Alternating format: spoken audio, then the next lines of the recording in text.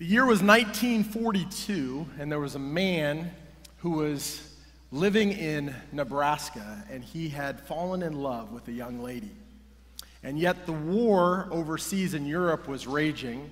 Hitler had invaded Poland, and the United States had been attacked the previous December at Pearl Harbor, and we had declared war. And we had entered the war, and this young man who was in love with this young lady was drafted into the war. So before he entered the war, he decided that he would go ahead, and after he had finished boot camp, he decided to invite this young lady down to where he was at, and in a 3-day leave, he decided to marry this young woman just before he was shipped off. Because he realized that he loved her. He didn't want to have her, be left behind, and who knows what would have happened. Well, this young man was able to go off to war. He was able to return safely, and eventually, him and his wife gave birth to my mother, and that's how I'm standing here today. So that was my grandfather's story, and love is consequential. When you love someone and you demonstrate that love, it has consequences. I'm one of those consequences here today before you. But God's love is consequential. Where have we been thus far in the book of 1 John? I want to spend a few moments recapping together where we've been. A review of 1 John, if you will. First of all, we learn in the beginning of 1 John that God's children can't stay in the dark. God's children are averse to the dark. They want to stay in the light. They're attracted to the light. They've embraced the light of the revelation of Christ, and they want to live their lives there. The Bible says that men love darkness rather than light because their deeds are evil. But those who have come to repentance and a knowledge of the truth, those who have placed their faith and trust in Jesus Christ and have received the forgiveness that the cross offers through Christ, those come to the light. And John recognized that the true believers live their lives in the light. Yeah, they might dabble in darkness. They might find themselves surrounded by darkness at times, but they are attracted to come and live their lives in the light. So God's true children can't stay in the dark. Number 2, God's children regularly confess their sins. They recognize that they fail. They recognize that they aren't perfect. They recognize the struggle, and it's real. But they also recognize that their responsibility is to admit when they've made a mistake, to admit when they've blown it, to confess and agree with God. God, you're right. Your ways are perfect. And I haven't done what is right, and so I bring that before you in confession. And I say I'm sorry. And I agree with you that I need to get back on track. That's what God's children are regularly doing. They're confessing their sins. Number 3, the book of 1 John tells us that God's children can discern truth. God's children discern the truth of God. We aren't left in the dark. We have been given the light and the knowledge of God and the truth, the revelation of truth. And God's Spirit moves into our lives, into our beings, and He helps guide us into all truth. So God's true children have an understanding of the truth, can discern the truth, recognize truth from error. And they have that ability because God has adopted them and given them discernment. Number 4, God's children continue to grow. God's children don't just stay stagnant. There's a growth cycle. There's a process that takes place in those who have been redeemed and those who have been chosen by God to be adopted into His family, chosen in grace. There's a growth that takes place. They don't stay dormant. There might be seasons of dry periods. There might be seasons where they aren't really doing all that they should be doing, but God is faithful, and He continues to move them forward in His timing and His grace, and they are open to that. They are willing to allow God to produce growth in and through them. Number 5, God's children commit to do what's right. There's a decision that's made to align their lives with what God has to say is right and true and according to his will. Now again, they might not be perfect in carrying that out, but there is a willingness. There is a commitment made. There is a decision that is chosen. I will follow your path, God. You are the boss. You are the creator. You are the one who makes the rules, and I will get in line with your plan. And number 6, God's children consistently love others. They consistently love others. Today we're going to dive into what that love truly looks like. How that love is so consequential for every one of us. But it was introduced last week that God's children are open to the love of God and wanting to live it out in their own lives towards others. That's a true mark. By this will all men know that you are my disciples, if you have love for one another. Those are the words of our Lord and Savior, Jesus Christ. And so as we come to today's text in 1 John chapter 3, we're going to pick up at verse 16 if you have your Bible. We need to understand that John is laying out a picture of what God's children are all about. Because he wants to encourage the church. He wants to encourage those that are facing all kinds of trouble, all kinds of doubts, all kinds of scheming from the enemy, that they can have confidence that they are God's children if they have these characteristics, these qualities that are displayed in and through their lives. Would you guys mind standing for the reading of God's word this morning? I'm going to read this section. And I just thought, partly you need the exercise, so do I. But partly, let's honor the word of God this morning with standing. This is how we have come to know love. He laid down his life for us. We should also lay down our lives for our brothers. If anyone has this world's goods and sees his brother in need, but closes his eyes to his need, how can God's love reside in him? Little children, we must not love with word or speech, but with truth and action. This is how we will know we belong to the truth and will convince our conscience in his presence, even if our conscience condemns us, that God is greater than our conscience and he knows all things. Dear friends, if our conscience doesn't condemn us, we have confidence before God and can receive whatever we ask from him because we keep his commands and do what is pleasing in his sight. Now this is his command, that we believe in the name of his Son, Jesus Christ, and love one another as he has commanded us. The one who keeps his commands remains in him, and he in him. And the way we know that he remains in us is from the Spirit he has given us. You may be seated. Will you join me in prayer this morning? Heavenly Father, God, we just honor your word this morning. We ask that you might work in our hearts, have our ears open, our hearts attentive to your word. God, convict us of areas we need convicting. Encourage us in areas we need encouragement. God, I pray that you will make it clear that your love is consequential. And God, help us to live that out each and every day. We give you glory this morning in Jesus' name. Amen. Amen. First thing we see from this text is found in the verse 16. It's only found in the first sentence, the first half of verse 16.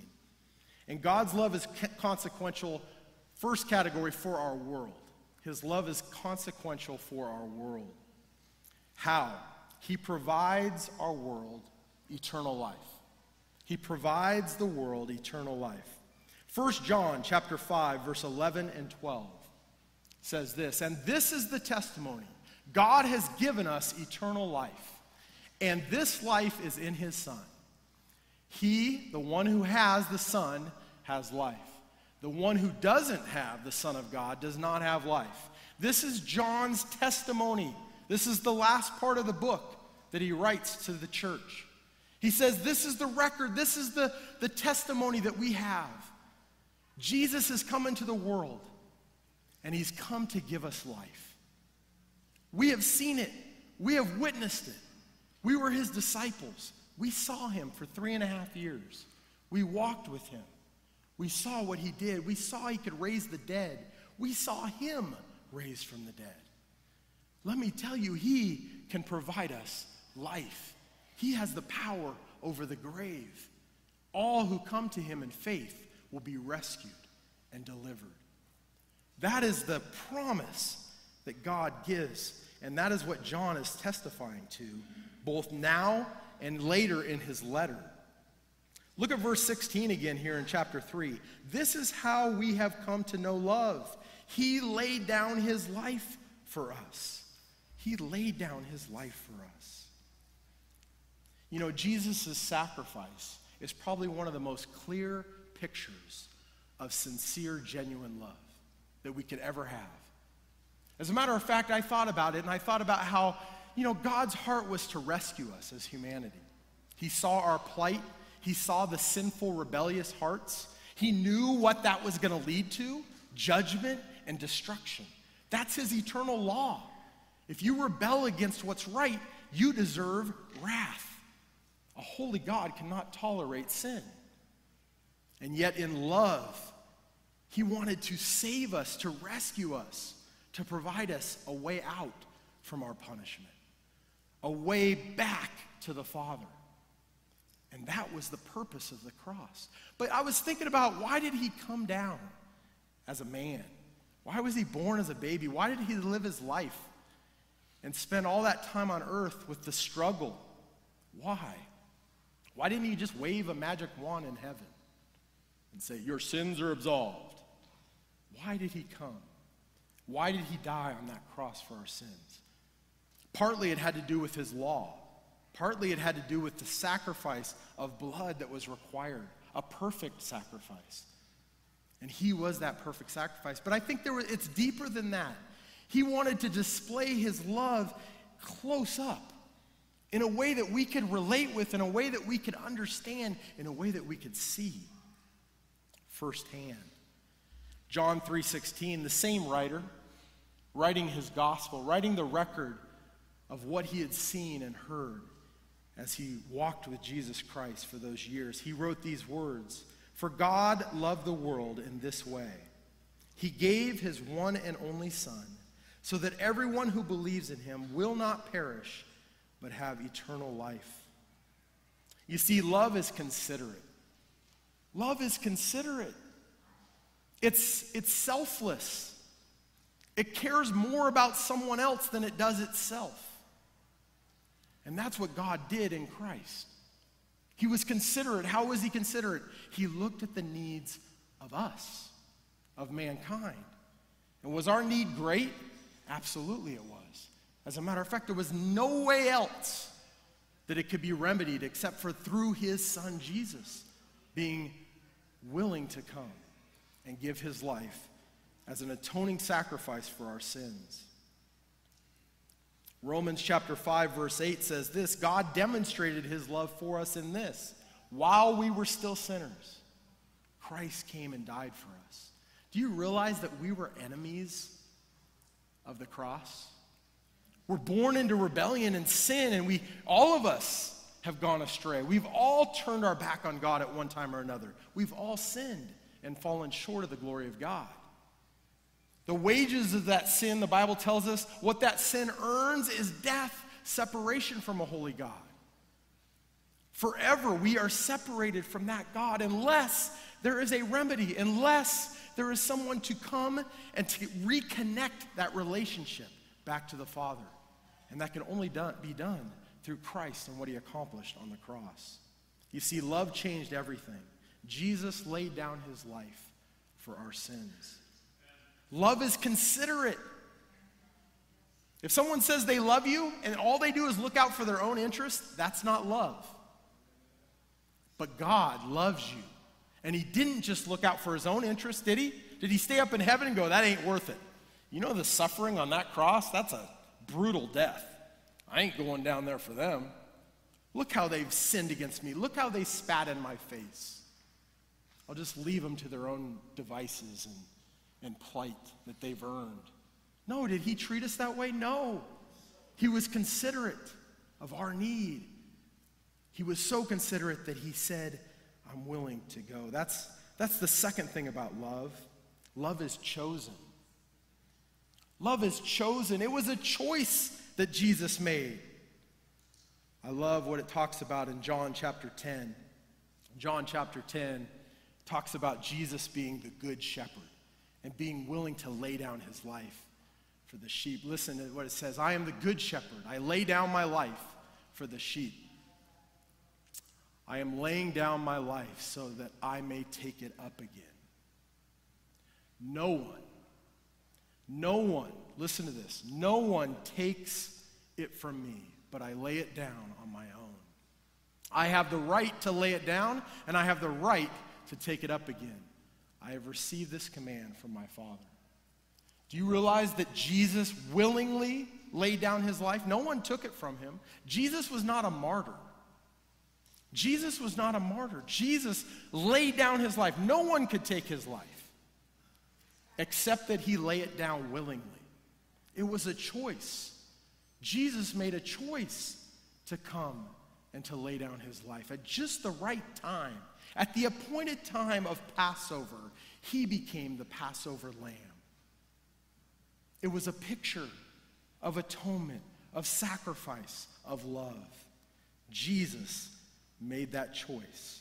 He was surrendered to the Father's will. You know, I love what Ephesians 1 talks about. It says that when did Jesus make that choice? It wasn't just when he came to earth and when he went to the cross. It was way before he even founded this world. Think about this. In his pre-knowledge, in his divine knowing everything, the Alpha and the Omega, the beginning and the end, he knew that if he created humanity, created free will, created a choice that happened in the garden, he knew the outcome of that choice, that man's heart was going to rebel against him.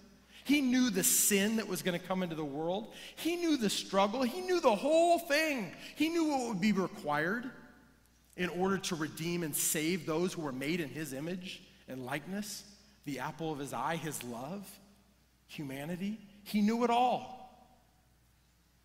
And rather than go, forget that plan, he said it's all worth it. They're worth it. This whole thing is going to be worth it. I want to display my love. I want to display my love no matter what it costs. Listen to Ephesians chapter 1, verse 4 and 5. It says this, Ephesians 1, verse 4 and 5. For he chose us in him, in Christ, before the foundation of the world, to be holy and blameless in his sight. In love, he predestined us to be adopted through Jesus Christ for himself, according to his favor and will. That's mind-blowing, is it not? Before the foundations of the world, Jesus chose you. He chose me. He chose this world to offer up his son as an act of ultimate love, because he knew that love is consequential. He knew that love could rescue us and provide us eternal life with him again.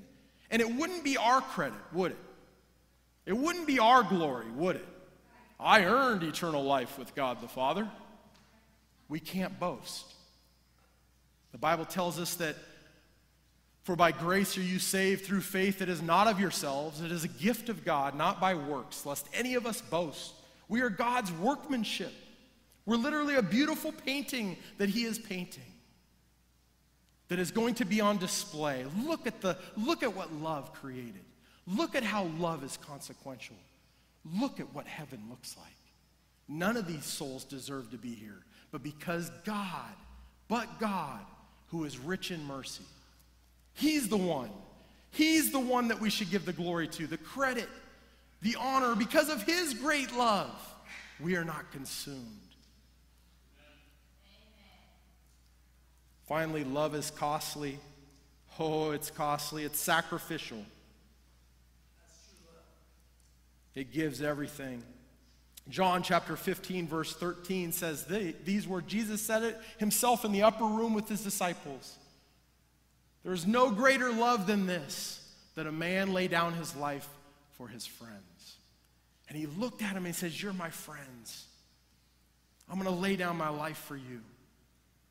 No greater love. It cost him everything. How many want to sign up for the cross? It was an instrument of torture, one of the worst humanity has ever come up with. An instrument of punishment of those who were guilty. Jesus was innocent, and yet he stood in for the guilty. That is love. It's costly, it's sacrificial. Isaiah chapter 53, verse 5, pointing to the Messiah and his sufferings, says these words, he was pierced because of our transgressions, crushed because of our iniquities. Punishment for our peace was on him, and we are healed by his wounds. Jesus went to the cross. It cost him everything, and he did it for us. That is love. That is love. What I've just shared with you is the gospel of Jesus Christ. It's the good news of what Jesus has come to do. It's not to form a religion. It wasn't even to have us sit in these beautiful green chairs. It was to provide eternal life for the world. A restored relationship with the Father that will last everlasting, eternal. And yet, in order for us to receive it, obtain it, get it, it's a gift, but we must open it. It's been handed to the world, to everyone in the world. It's available to all. So why are not all receiving it? Because it requires that we come to our senses. It requires that we come to our senses, that we see the trouble that we're in with the living God, the sin that's in our hearts that consumes us, that doesn't give us peace. We must come to our senses as the prodigal son did in the pig pen. And we must look up and say, Father, I need you. Father, I need your salvation. Father, I'm living out a destructive life, and I need what you have to offer me through your love. You know, years ago, I went on a missions trip in 2006. I took a youth group to New Orleans after Hurricane Katrina. And while New Orleans was a total devastated disaster because of the flooding that took place there, and we were there to rebuild someone's house as a part of a missions trip, and I was impacted to see, number one, how stupid New Orleans is to build under sea level. Okay, it's the dumbest town I've ever seen, right? They built like 30 feet under sea level. So they rely on pumps to pump the water out every time it rains. Well, guess what? If the electricity goes out and the pumps fail, and then there's a hurricane, that's a bad situation for New Orleans. And then the levees broke, and it was just a disaster. But while I was there, and I was just thinking about, man, why would you live here? But also, like, man, it's great to be able to come and help these folks. Just display the love of God. It was consequential for that family that we were there to help rebuild. You should have seen their appreciation, how much they just like, they were left just like, what are we supposed to do? We got to pick up the pieces and move forward. And here we were representing God in that place and saying, God has come. He sent people to come help you. And I was impacted by the idea that who was there to rebuild that city? It was the church of Jesus Christ. That's who was there. I was there to witness it. I didn't see all the other entities. They were probably all tied up with bureaucracy and who knows what. Or they just weren't interested. But God's people were wanting to display love. Anyway, I took a trip on the last evening we were there. And we went east just because I thought it would be fun to go on a road trip with the youth. But also, I was just interested to see another state because I had never been down there. So we drove towards Mississippi. And as we came into Waveland, Mississippi, I'll never forget, that's where the eye of Hurricane Katrina came over. I'll never forget what that looked like. It was a complete leveled town. As a matter of fact, it was hard for me to fathom that it even ever existed. Because I never saw it as like a real town. I just saw what I saw that day, which was just foundations. It looked like somebody was just starting to build. Right? They hadn't built anything yet. Okay, this is weird. And I stopped there on the beach. And this is what I saw. I think I have some pictures here. This is what I saw. You could see the top, there's the homes up there, the trees look kind of full and lush. And then on the bottom of the screen, just foundations. That's all that's left. The trees are even like wiped clean of all their branches and leaves. It was unbelievable, the force that came through there. We have another shot. There's a house there on the right. Do you see the house on the right up there? And then if you look straight down, that's what's left of the house on the right. They said, I talked to a guy there in Waveland, Mississippi. He said that they found debris from Waveland, Mississippi 100 miles inland. They found items from Waveland, Mississippi 100 miles inland. That's the force of Hurricane Katrina coming through there. We have one more. There it is. That's what I witnessed. I mean, I came through there and I heard that it was a beautiful, resort town right there on the Gulf. And I was like, what happened to the town? It's gone. It's completely wiped out. The devastation was complete. It was destructive beyond I could even fathom. And I couldn't imagine that was where I lived. That was the reality that I faced. I heard an interview with the mayor of Waveland, Mississippi. And he talked about how he rode out the storm there. He didn't leave, but he encouraged everybody else to leave. He said on the night where the storm came, it came in overnight. And on the evening before the storm was the major part, the wind was already picking up, he went door to door, especially in the elderly residents. And there were still people who refused to leave, despite all the evidence that this was going to be catastrophic for them if they stayed. And he remembers one particular woman who had cats. She didn't want to leave her cats. And so he told her kind of what he described as a white lie. Cats are really good if they go in the barn. They climb up into the rafters and they'll be fine. And she finally said, well, okay, I'll leave tomorrow morning. And I'll leave my cats. And he goes, no, you can't wait till tomorrow morning. You need to do it now. By tomorrow morning, this place isn't even going to exist. He didn't say that to her, but he knew what was coming. He had seen the big picture. He had seen the radar returns. This massive Category 4 or 5 hurricane that was bearing down right onto this town. And he was trying to encourage people, get out while you can. Get out while you can. Do you realize that that's the message of the gospel of Jesus Christ? Jesus came to give us salvation, to give us eternal life. There is destruction on the horizon. There is judgment for sin, and it's real and it's severe. Just like that hurricane is real and severe. And who do you think sees the radar picture? It's God Almighty. He can see what's coming. And he gives us an opportunity to respond to his love and salvation. But it's not a forever opportunity. You can't wait. You can't just go, well, maybe tomorrow morning I'll do it. We can't. We're not guaranteed tomorrow morning. The Bible says now is the time of God's favor. Let today be the day of salvation. You must come to your senses. You must embrace the good news of what God has done for you. This is love. It was considerate. It was chosen freely. And it was greatly costly to Jesus to demonstrate it to us. Have you received or have you rejected the love of God? We're like half a verse into our passage this morning, and I got 5 minutes left. But I don't care because that was needed to be said. I want to make sure that we're clear on what the gospel is and the consequences of rejecting it. Let us be motivated to move forward and share the good news with people who need to hear it. Love is consequential for our world. He provides eternal life. Number 2, we're going to fly now. Love is consequential for our community because it provides abundant life. He provides us abundant life. Listen to what the rest of the verse says. It says this, we know what love is. This is how we have come to know love. He laid down his life for us, and we should also lay down our lives for our brothers. If anyone has the world's goods, if anyone has resources, and sees his brother in need, but closes his eyes to his need, how can God's love reside in him? How many of you guys have seen the movie Dunkirk? Anybody seen it? What was happening in Dunkirk? It's a very interesting movie. Hitler's Panzer tanks were invading. They were sweeping through Europe, and they had come into France.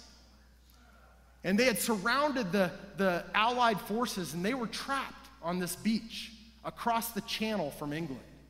And Hitler was about to launch his full assault on England. And yet there was no way to get these guys out. There was over 100,000 Allied troops. They were facing capture or death. The Royal Navy only had enough ships to barely save 17,000 men. And the House of Commons were told to brace itself for the hard and heavy tidings to come. Then, while a despairing world watched with fading hope, a bizarre fleet of ships appeared on the horizon in the English Channel. Trawlers, tugs, fishing sloops, lifeboats, sailboats, pleasure craft, an island ferry named Gracie Fields, and even America's Cup challenger, Endeavour, all manned by civilian sailors, sped to the rescue. The ragtag armada eventually rescued 338,682 men and returned them home to the shores of England as pilots of the Royal Air Force jockeyed with the German Luftwaffe in the skies above the Channel. It was one of the most remarkable naval operations in history. Do you realize the church is God's ragtag armada? Do you realize that he's sending us on mission to rescue those who are in danger from the enemy, from all of his kill, steal, and destroy tactics?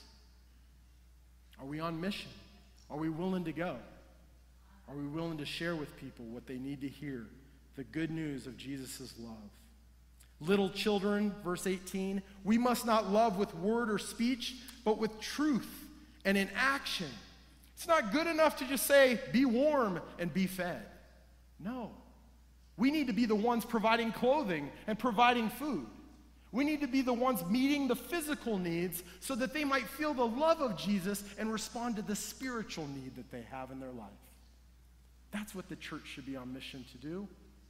That's why we went to New Orleans. That's why we can do things right here in our community to love on people and to show them the love of Christ. There was a scene in a television show where a man describes a situation. And he says a guy walks down the street and he fell in a hole. The walls were so steep he couldn't get out. A doctor passed by and the guy shouts up, "Hey you, can you help me? Can you help me?" The doctor writes a prescription and throws it down the hole and moves on. Then a priest comes along and the guy shouts, "Father, I'm down in this hole. Please come and help me." The priest writes out a prayer, throws it in the hole, and moves on. Then a friend walks by. "Hey, Joe, is that you? It's me. Can you help me out here?" And the friend jumps down in the hole. And the guy says, "Are you stupid? Now we're both down in the hole." The friend says, "Yeah, but I've been down here before and I know the way out." That's a picture of love. We know the way out, do we not? Church, Jesus is the way out. Let's get down and dirty in the hole to help those who need a way out. That's what Jesus did. He left heaven. He came to earth. This is a dirt ball compared to heaven, right? He came down and he got dirty because he wanted to get us out. He loved us. When we love with truth and action, it's because we have been loved with truth and action ourselves. We have all been where they are. Are we willing to get dirty to help show others the way out? That's the call of a disciple. That's the call of a disciple.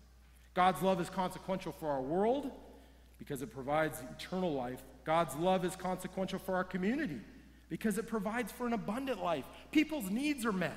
Do you realize the early church, it says that everybody's needs were being met because people were generously giving to meet needs and love one another. That should be the picture of Crossroads Church. And finally, love is consequential for our own lives because it provides us a secure life, an assured life. We know who we are. We know whose we are. And we know where we're going. There's no greater security than that in a crazy, messed up world. Is there not? Listen to how the passage ends. This is how we know. This is how we will know we belong to the truth and will convince our conscience in his presence. How? He just told us how. When we're loving like Jesus loved. That's evidence. That is evidence that we're his, that we belong to the truth. And it will convince our conscience when we're not sure, when we're having doubts. Has anybody had doubts? Has anybody had insecurities about their salvation, about being in Christ? The Bible says that even if our conscience condemns us, God is greater than our conscience, and he knows all things. You know, Peter, I think of this real quick. I want to just bring this up. Peter denied Jesus 3 times. Do you remember that? Do you think his conscience bothered him? Was he already, did he confess Jesus as Lord? He said, "You are the Christ, the Son of the living God." And Jesus said, "You are right, Peter. On that confession, I'm going to build my entire church. You are in Christ." Amen. He denied him 3 times, just a while long after that. And his conscience was getting to him. I can't stand there and preach for Jesus. What a hypocrite. I denied him. But God is greater than his conscience. And Jesus came and restored him. Said, "Peter, you've already confessed that. That is removed as far as the east is from the west. I remember it no more. You are clean. You have a clean conscience. So go and preach." And he was able to stand in Acts chapter 3, and he told people, "You have denied the Christ," to those that were in the crowd that were the Pharisees and the deniers. And he was able to do it in a clear conscience. They could have said, "Yeah, you denied him too, Peter. We heard about that." He goes, "You're right, but I confess that.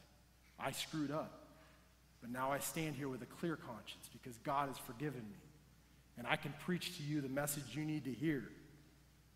God is greater than our conscience, and he knows all things. Dear friends, if our conscience doesn't condemn us, we have confidence before God and can receive whatever we ask from him because we keep his commands and do what is pleasing in his sight.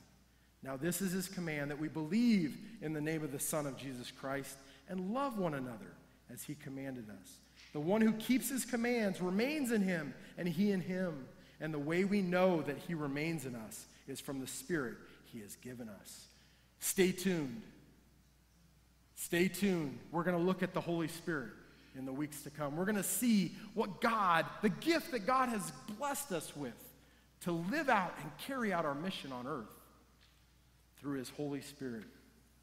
But I want to wrap up with these 3 assurances. These 3 assurances that he gives us. Number 1, as we display Christ's love, this is what we gain. This is why we should be living it out. We gain assurance of salvation. Listen to what he says there. We belong to the truth.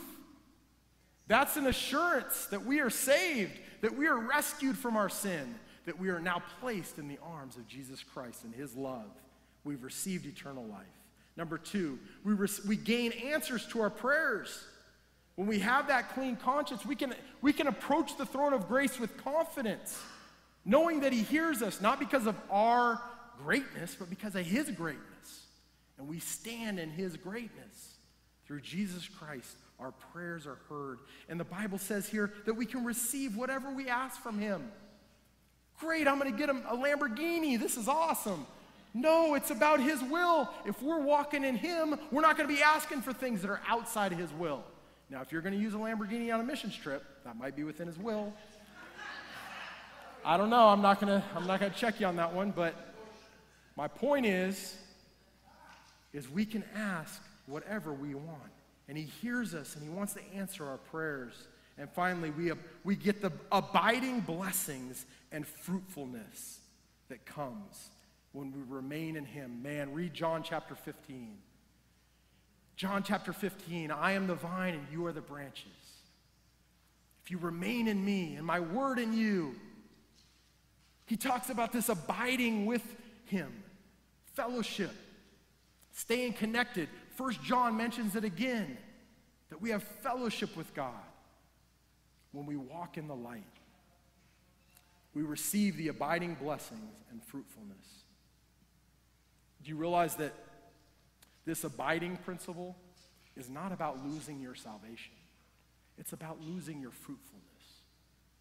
When you don't abide, when you don't choose to walk with Jesus, you lose out. Not on your salvation. That's a gift from God that cannot be revoked when you've placed your faith and trust in Jesus. It cannot be taken away. You are 100% secure in God the Father's arms. Nothing can separate you from the love of God, which is in Christ Jesus our Lord. Do you realize that? It's not by works. We don't earn it. We have come to our senses. We've received it. It's a done deal. But if we don't abide, if we don't walk with Jesus daily, guess what we miss out on? Fruitfulness. And boy, the fruit of the Spirit is worth living out. Love, joy, peace, goodness, kindness, gentleness, faithfulness, self-control. Do you want to have those things and experience those things in your life? Then abide in Jesus. Let's pray. Heavenly Father, God, I just thank you for your word this morning. Thank you, God, for your clear message, God, that, wow, your love is consequential. Your love changes everything. God, we want to receive it because we want eternal life, God. We don't want death. We don't want separation from you. We don't want the punishment that our sins deserve. So we embrace the cross of Jesus Christ and the forgiveness he gives us. God, if there's anyone in this room who has not asked you to become their Lord and Savior, I pray this morning for them, specifically during this time of response. God, that they will surrender their heart to you as Lord and as Savior. You get to call the shots from this day forward. You move in through your Holy Spirit and guide and direct their life. God, your love is consequential. Your love is consequential. And we give you glory. We give you praise this morning.